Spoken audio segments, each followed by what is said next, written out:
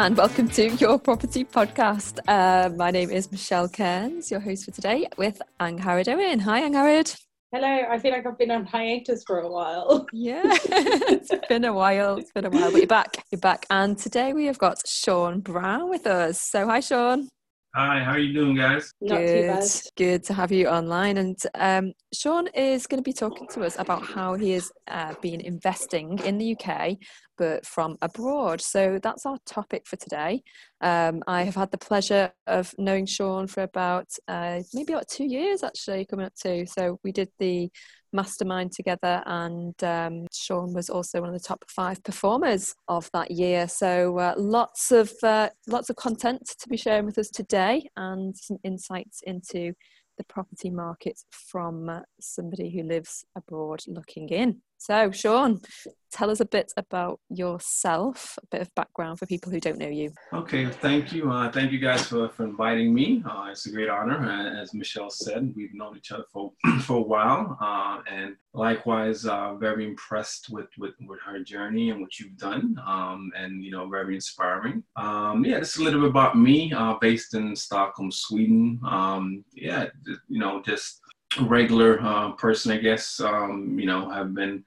Used to be an ex-athlete. I've been working and kind of dabbled into property by accident when I finished playing, and just kind of I got the bug, so to speak, and was really enamored with it. So yeah, about 10 years ago. Wait, you said you're an ex-athlete. What was your sport? Yeah, so basketball, even though I'm not quite tall, I managed to somehow play a lot longer than expected. So quite at an early age, about 10, I joined a sports academy, and from there, really, it became quite serious. And I played a few years in Sweden, and then managed to get some scholarships and played on the national team. And I moved to America at the age of 16, 17, and spent a few years in high school and college. Then I played professionally for about 4.5 years in Sweden and Norway, Germany, and so it was quite serious for a while. So yeah, that's kind of my background and discipline comes from. That's very different. I don't think I've ever met an ex-basketball player. Do you still play, or? Well, unfortunately, my body doesn't allow it, but yeah. I try to play maybe once or twice a month, just to keep in shape. It's fun, but not as much. My son actually plays more now, so I'm more of living vicariously through him and his journey. So it's quite, I get my enjoyment from him. So cool. So you say you kind of like got into property by accident about 10 years ago. So how did that start? Yeah, great. Thank you. Great question. So basically, I mean, I think when I started playing, it's one of those things. I was kind of sitting down trying to figure out what am I going to do in my life. I've been identified. I've been in sports my whole life. So I had a little bit of money. A good friend of mine said, well, why don't you come to England, visit me for a while. So I kind of invested in just like a buy to let, and it kind of increased in value in a very short space of time. And I was like, oh, this is interesting. I never knew anything about property. I hadn't purchased a property. And then from there, a few years later, I kind of bought my first renovation project, so to speak. But it kind of just took off from there, where I realized that in a very short space of time, we can make very great gains. And I was like, I was quite surprised but interested and curious of how I can kind of take this further. So that's kind of why I jumped. I never had any intention to make money or to replace my income. It was just something I did, and it just kind of took off from there, really. And why did you decide to invest in the UK? What was it you said about a friend? Yeah, great question. So I'd basically been investing in Sweden for a few years. And I had a good friend of mine who had been investing in the UK for quite a while and done very well. And also with the UK market, it's a lot more mature market, and I could probably scale a lot better. But I knew that in order for me to make this step, I needed to educate myself and really understand the process, but because it's quite different from Scandinavia and Sweden. And that's kind of where you and I met, Michelle, the first time at the 3-day event. So I kind of said, you know what, let me sign up and work with someone and learn from someone and get a network and how to invest in the UK. And that's how you and I met the first time at the 3-day event, the Simon's course. Okay. And how do you see, investing in Sweden versus the UK? Obviously, it's more profitable, otherwise you wouldn't be doing it. But did you kind of seriously look at the Swedish market first and then weigh things up, or was it just like really obvious that investing here was just more lucrative? Yeah, great question. So the Swedish market is quite traditional and a little bit more conservative. So in terms of like mortgages, you only have maybe 1 or 2 available mortgage products, whereas the UK market is a lot more mature. And what I mean by that is that you have a lot more flexibility and creativity in terms of what you would want to do. Stuff like rent to rent, if it's SA or HMOs or commercial, stuff like that, you can't really do in Sweden because it's a lot more regulated. So that was the first step. And then also I think just the size of the market is so much more bigger in the UK. You have 70 million people, where in Sweden there's 10 million people. Right. A lot more opportunities in terms of, and then also I think the UK, whether it's London or north or south, it's a little bit more, you guys are a little bit more advanced in terms of mindset and wanting to, people are a lot more positive and encouraging when it comes to starting off and learning and investing. So for me, it had all the components and attractions that anyone would love when starting a journey like this. Okay. And did you, so while you were doing the mastermind, did you commute back and forth to Sweden? Yeah. Yeah, you can probably say that. I got, it's, honestly, I everyone says they like to travel, but after like 6 months of every 2 weeks flying back and forth, being in airports, it was a massive mental commitment, because it's quite tough, being able to, get on the flight, flying back. And a lot of times you sit on that airplane and you kind of question yourself, like, am I making the right decision here? I'm investing not just time, but, it was a really tough mental battle, being able to, put myself in a position that when I'm in the UK, I am as focused and effective as possible. And, I want to make sure that I maximize every single minute. So, a lot of times it requires that you plan ahead, you make sure that you have a process in place, you have infrastructure in place, you're doing everything where you can really understand that this is going to give a result at the end. And I think in the beginning, you're not going to see that result. It may take you a month, it may take you 6 months, it may take you a year. And I think the hardest thing to do, even if you're in the UK or if you're from abroad, is staying the course and believing the process, that every single day, every little thing that you're doing is actually getting you closer and closer to what you want to achieve. So I think that was one of the toughest battles that I had to, endure. And it took me, I said this to Michelle, it took me about 7 months before I really kind of start seeing the light at the end of the tunnel, because I was like, man, this sucks. This really sucks, man. This is that, nothing's happening. I'm not getting any results. I'm working on these deals, and it's just like, what am I doing? That kind of leads me on to like the challenges of investing remotely. So obviously you had sort of stuff going on while you're in Sweden, in the UK. So was it a challenge as well, not only commuting back and forth, but trying to manage what was going on in the UK from, 1,000 miles away? Of course, great point. It's almost one of those where you have to kiss a few frogs to kind of, because, in the beginning, you're dealing with individuals that you may not have a relationship with. So you're taking advice, you're working with people, but in all honesty, you don't know if it's right.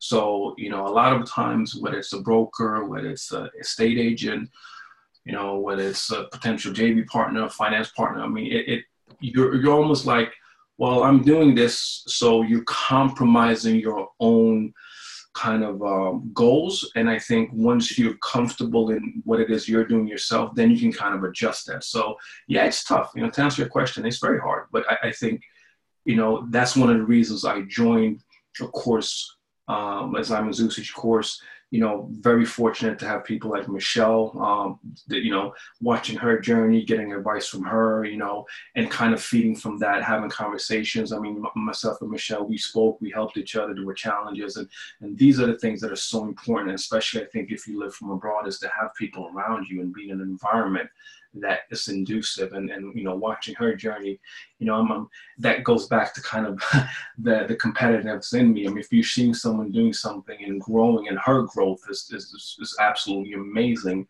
from, you know, the resources that we had available to kind of where she is now, that kind of, you know, how can I implement those things into my process? So, you know, those things are extremely important. And, you know, thankful for being a part of that as well. So, so did you find as well, sort of kind of based on what you were saying, that maybe because you're not aware of the UK market and sort of how things worked, that you had to be sort of more careful about taking advice from people, just in case, you know, because we've grown up in this market, so we kind of know ish when people are sort of bullshitting us a little bit. Yeah, so my bullshit radar, excuse me. No, in all honesty, I mean, I think what kind of solidified my journey so far was I was very clear of what I wanted to achieve. So I think that's one of the things that, and you know, Michelle could probably attest to this as well. I think, you know, if you look at us who have done quite well in a short space of time, we knew what we wanted from day one. We have a clear focus. And I think I went in very early. It's like, okay, you know, I don't know how the UK market works, but I'm going to kind of identify the people who have been successful. What have they done to be successful? What exactly, you know, what's the process? You know, follow those steps. And I think I didn't really try to complicate anything. I didn't try to reinvent the wheel. I try to keep it as simple as possible, but understanding what tools are available for us to be successful, and then really apply that and see how it works for myself. And, you know, to answer your question, I think sometimes I actually had an advantage of not being in the UK, because I think if I would have lived in the UK, you probably might have been a little bit more complacent. You know, I'm there, I'm thinking, well, you know, I can do it next week, I can do it tomorrow. But for me, I knew, wait, I got a timeline. If I'm here 5 days, I have to like be effective. So it kind of almost gave me a sense of, it was a negative thing not being there, but also a good thing, because I maximized my time when I was there. So I don't know if that makes sense, but yeah, finding that balance, I guess. Yeah, it kind of gave you that structure and forced you to really, like you say, plan everything out and schedule everything in going forward then. Correct. So yeah. And do you think that, you know, in hindsight, looking back, did that help your progress, having those like concentrated periods of time? It did. And to your point, I think a lot of times we try and do, you know, the thing is, I knew the areas that I didn't know, if that makes sense. So I knew that I didn't understand, you know, what is the legal process, how does it actually work once you get a mortgage, you know, surveys and kind of everything behind. So very quickly I understood that, well, I need to get people around me that know this, instead of me trying to, you know, spend 6 months trying to figure it out myself.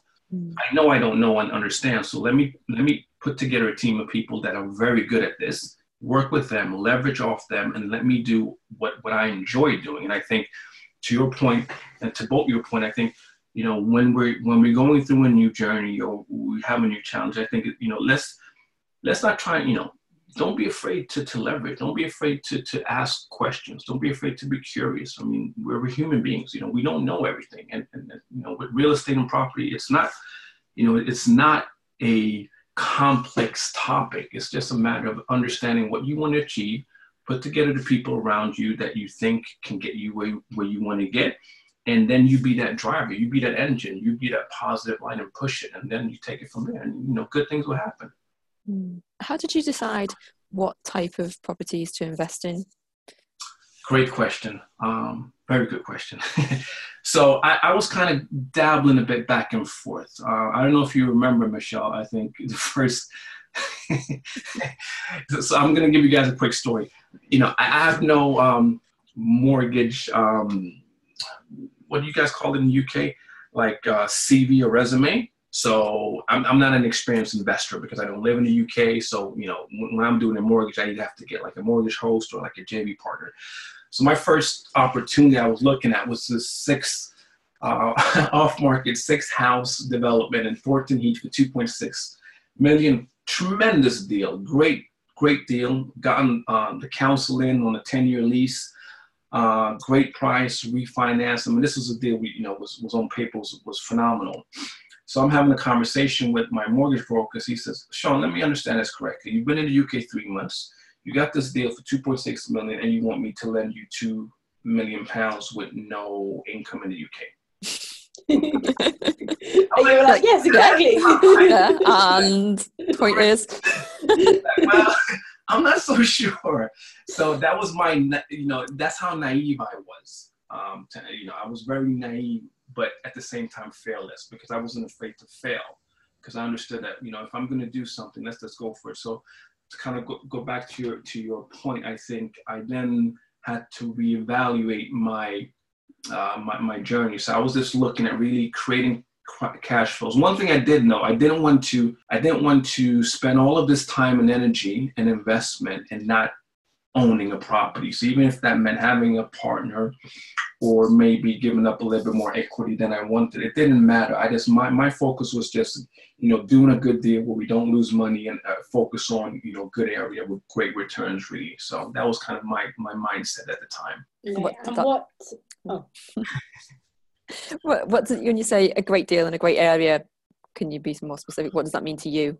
Yeah, great question. So, residential, I think obviously having an area that, it's attractive, there's a lot of traffic. So whether that's from a, young professional standpoint, students, an area people want to live in, of course, there's great communication, there's great infrastructure, stores, schools, all of these, these soft values. And of course, I think also trying to maybe identify an area that is established, but is still not fully mature. Mm-hmm. So I think that's where we can find pockets because a lot of times we focus on areas that are mature, that have great returns, great rents, but those areas are pretty maximized in terms of, acquisition, purchase prices. So, we have to spend a lot of time finding that good deal, needle in the haystack.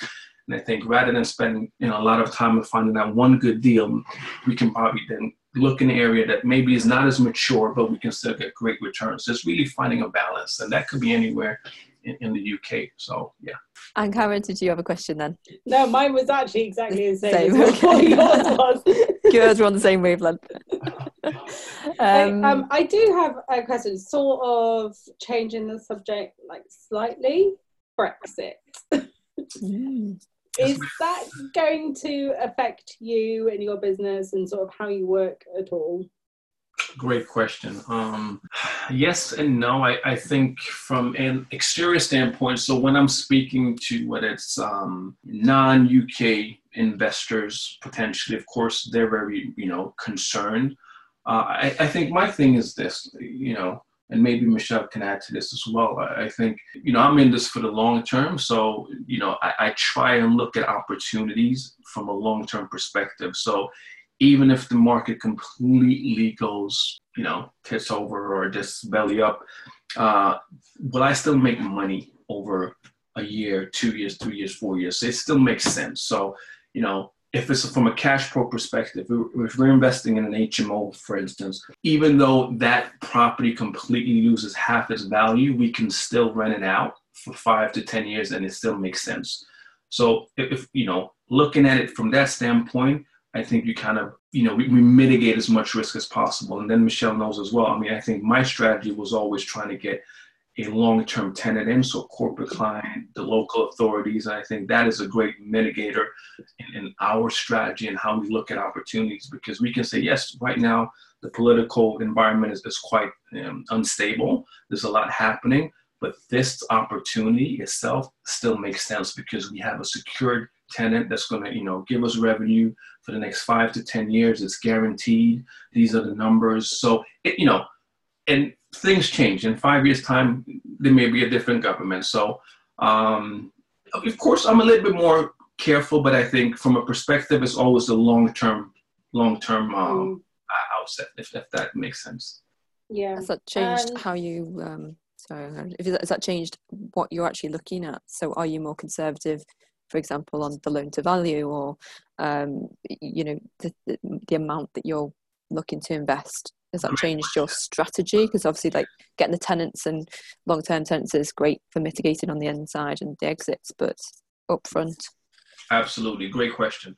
So ideally, in an ideal world, I would love 60% loan to value. But of course, I think, when you're starting off, you want to use momentum in terms of refinancing, getting valuations that are attractive. Of course, you want to maximize it. But even still, even in an up market, I personally don't like to do 85 or 90% loan to value if that was available, because I still want to be a bit conservative, and I think in all of our properties that we've done, we look at, for instance, a repayment mortgage as well. So that loan is paid off over time.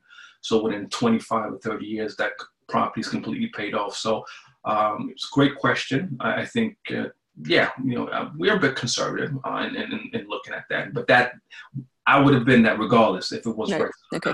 Is it something that you're constantly aware of in the back of your mind, or are you, when you're sort of analysing deals and you go, oh, well, this is great, but Brexit, or are you just kind of ignoring it, knowing that because you own property in the UK, you're more or less going to be safe? Yeah. I think that goes back to my naivety. I probably ignore it. I'm a bit, maybe that's a good thing, bad thing. Time will tell. But not to be honest, I just, yes, there is a part of me that has some kind of, we can't completely ignore it, but no, we know what we want to achieve and we know the numbers. I think we've made some adjustments, of course. But yeah, no, I think it's your tolerance to risk. If of course, if the market drops 20%, how does that affect our, the opportunity? And you try to just, put yourself somewhere in between that scale. But yeah, no, look, you just got to be positive. There's a saying, right? When there's, no, I don't want to say that maybe on your podcast, but you can't stop there. No, let's keep it PG. But when people are, there's opportunities when there's a little bit of disarray, and I think we can, unfortunately, we can find good opportunities in a market like this, but it's not good for the whole as a public, of course. So I'm trying to keep a little bit PC. Well, if it all goes wrong, we're all in the same boat anyway. So it doesn't really matter where you're investing from. If the market changes, we all have, it's going to affect everybody. So, okay. So, the teams that you've got around you, then, how did you go about sort of choosing, deciding who to have on your team, and has that worked out? Have any changes to the team? Great question. Yes and no. I think I don't know. I've been quite fortunate to meet some really good industry professionals, but you would probably notice as well, both of you. I think it's a combination of chemistry, a combination of competency, experience. So it's a little bit of both. I mean, just because a person is extremely experienced and knowledgeable doesn't mean that you and that person may get on, have chemistry, because at the end of the day, it's still a working relationship. But yeah, I've been, the guys I'm working with now, they're kind of in a similar position in terms of where they are in their journey. Quite hungry, quite ambitious, great contacts, great network. We get along, and we are on the same page. So I'm quite happy with the guys that I have now, and always open to meeting new people and growing and networking and growing together. That's what it's about. So yeah. We talked about your sort of commuting back and forth when you were sort of starting out, I guess. Mm-hmm. What about now? Are you still, now that you've got a team, do you find that you don't have to go back and forth to the UK as often, or do you still like to check in? How do you sort of balance it now? Great question. So now it's a bit of both. So now it's more of, I think, from a acquisition and property standpoint, It's more of, okay, I got my architect, I got my builders, I got my building consultant, I got my one or two brokers, my solicitor, they know whenever I'm ready, I just shoot something over to them. But now it's more of like, okay, partnerships, meeting people that want to work with me or, have opportunities and, this kind of stuff. It's actually, to be fair, I think I need to be there more now, because now I actually have a bit of quote unquote credibility, or have something to show. So now it's when I be having these conversations. Now is actually the time for me to be at networking events or meeting people or having the lunches, meeting, yeah, it doesn't stop really. I need to be over there, as much as possible, because we have to take advantage of this time now when the momentum's there and we feel that we're confident, we want to grow. So, we're in a growth period, and the next 2 to 5 years are key, I think, in that process of really keep on pushing. So I'm not really letting up on the gas. But yes, I do absolutely try and be a little bit more strategic and plan when I'm over there. That I want to meet as many people. It's not so much more property related now, because a lot of the deals come to me anyways. And, I have my quote unquote sourcers or people I work with. So, finding property is not difficult. It's more of like building that financial or, partnership relationships that I'm working on. Yeah. What about, so before you're going every 2 weeks, I think, sort of how often? 3 weeks, every 2 to 3 weeks. Okay, is that still the same now? So I haven't been for a few weeks now. That's because of Christmas, New Year's Eve, but I'm planning absolutely to be to go at the end of this month. And yeah, like I said, so hopefully every 2 to 3 weeks. But once again, it's about, are we moving the needle? Are we doing, are we moving in a direction? I mean, a lot of times now, the good thing is with a laptop and a phone, I can get a lot of business done, but people still wants to, they want to meet me face to face, they want to see me. And kind of, that's where my strength is the face-to-face contact and having a conversation and solidifying that relationship. Then everything that happens behind, we can get done like we're doing now, there's a phone and a laptop. So, but it is important to answer your question. I think it's vital that I'm there and really doing a lot of the legwork, because that's really when things get done, as we know ourselves. We want to get something done, we got to do it ourselves. So, yeah. How has it affected your sort of work-life balance in Sweden? Because I guess, friends and family, it's kind of difficult to find time to catch up with them if you feel like you're always on a plane or in an airport. Yeah, it doesn't exist. So yeah, it's of course. But the funny thing with that is, I think when people see that you're actually stepping outside of your comfort zone and taking a serious, look in the mirror and say, I'm going to really try and change my life to the better. Yes, okay, you may not have as much family time and friend time and, whatever the situation is, but you kind of get a support, because, people like to see people kind of go for it. So it is a sacrifice. It is a massive sacrifice, but I think it's a sacrifice that, and Michelle could probably, attest to this as well. We've just decided that, no, we want to, make that step and make that change. So, they're going to be there. They're not going to go anywhere, hopefully. But yeah, it is a big sacrifice, but I think it's necessary for growth. You have to kind of make that, decision.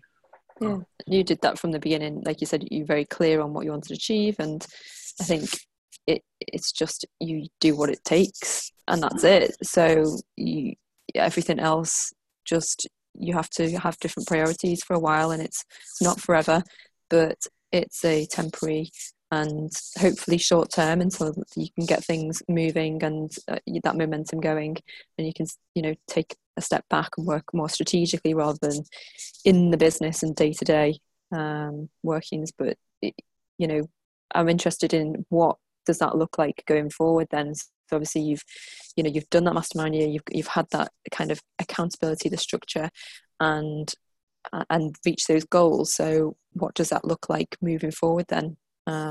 Great question. So moving forward now, I've kind of identified and earmarked the, my quote unquote team. we've sat down. I've said this is what we want to achieve. Everyone has a part to play.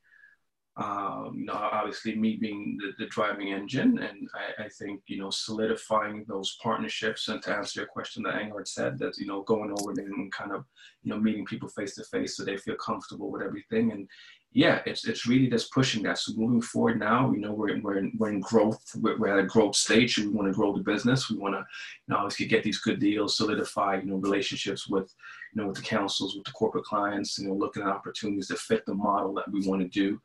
Having people on the ground, like yesterday I got 2 calls, people doing viewings for me, sending me stuff, we're discussing, looking with my architect, how does that work?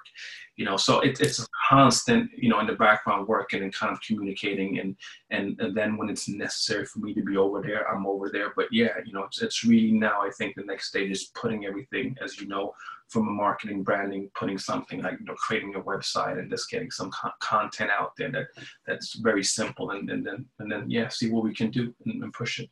So are you looking for, what are you looking for? Are you looking for investors, deals, and, sort of everyone's looking for those, I guess, but well, maybe not. What are you looking for?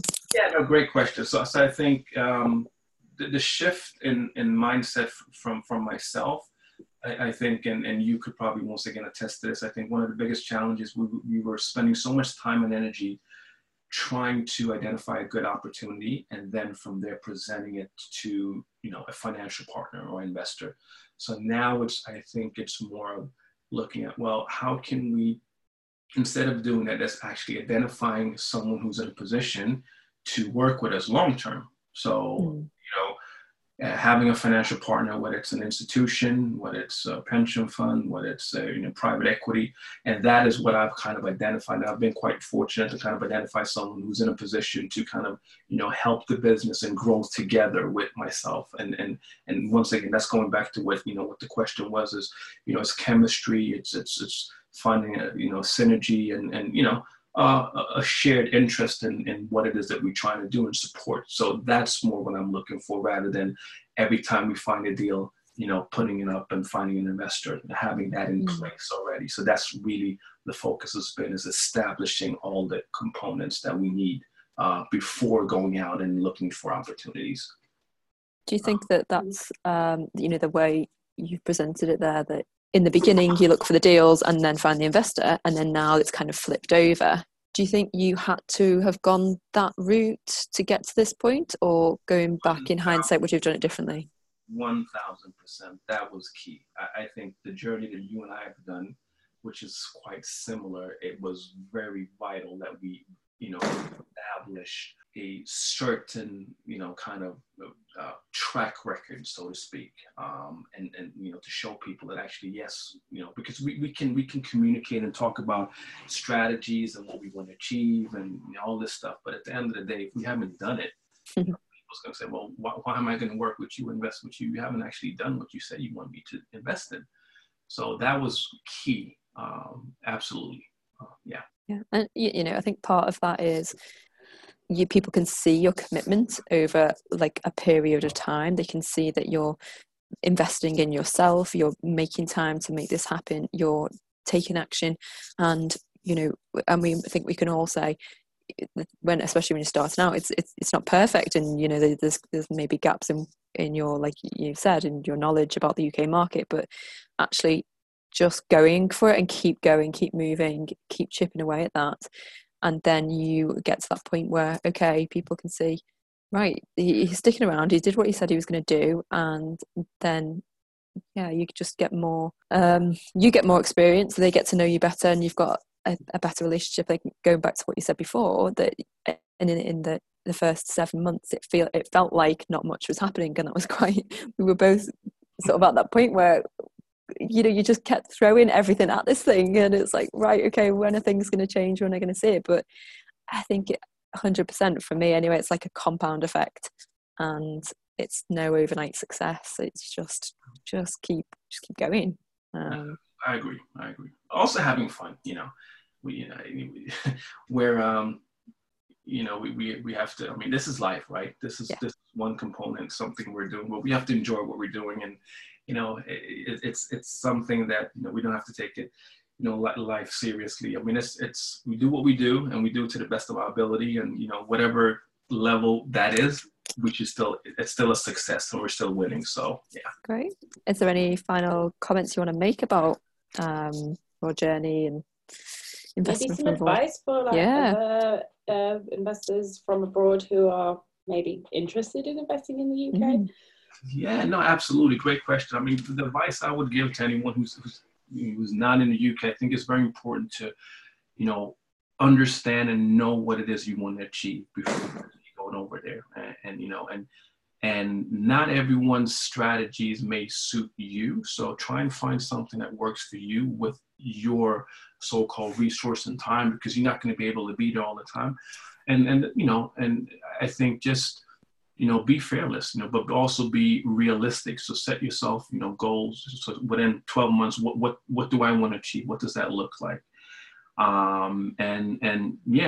It can happen, and really try and network and understand what it takes, because a lot of times I think, there's a lot of steps within the actual getting an offer accepted to, picking up your keys that we don't understand. And, be curious, don't be afraid to understand the process and ask the questions, and how you as a non-UK resident, what tools are available, because this is something that I had to learn the hard way.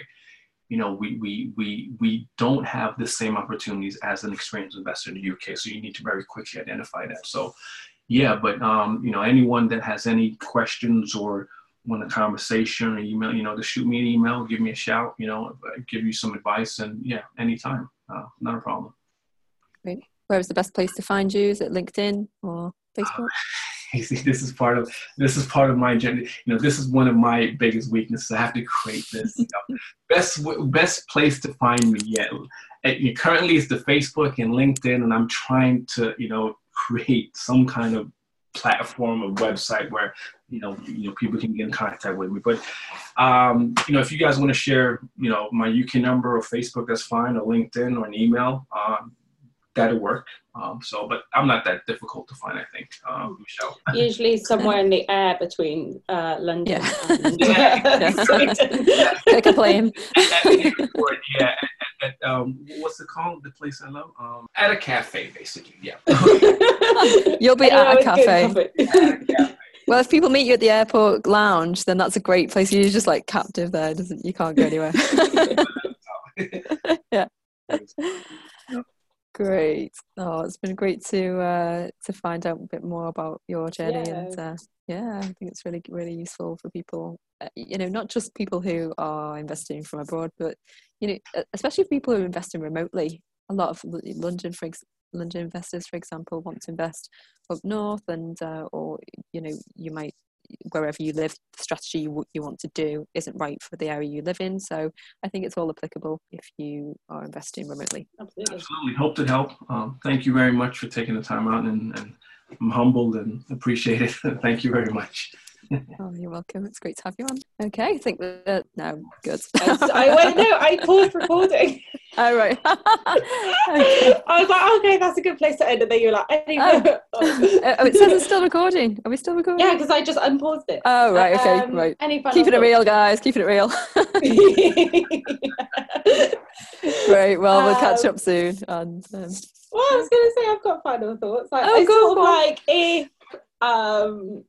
It's quite inspiring in a way, because if somebody who has who's not grown up here, who had to learn everything from scratch and had to meet everybody in order to get where you are now, and you're quite successful now, it's just like, well, yeah, if don't mean to be rude, but it's like, if they can do it from abroad, and why can't somebody who's grown up here and probably has some more opportunities because friends and family who've bought houses or whatever.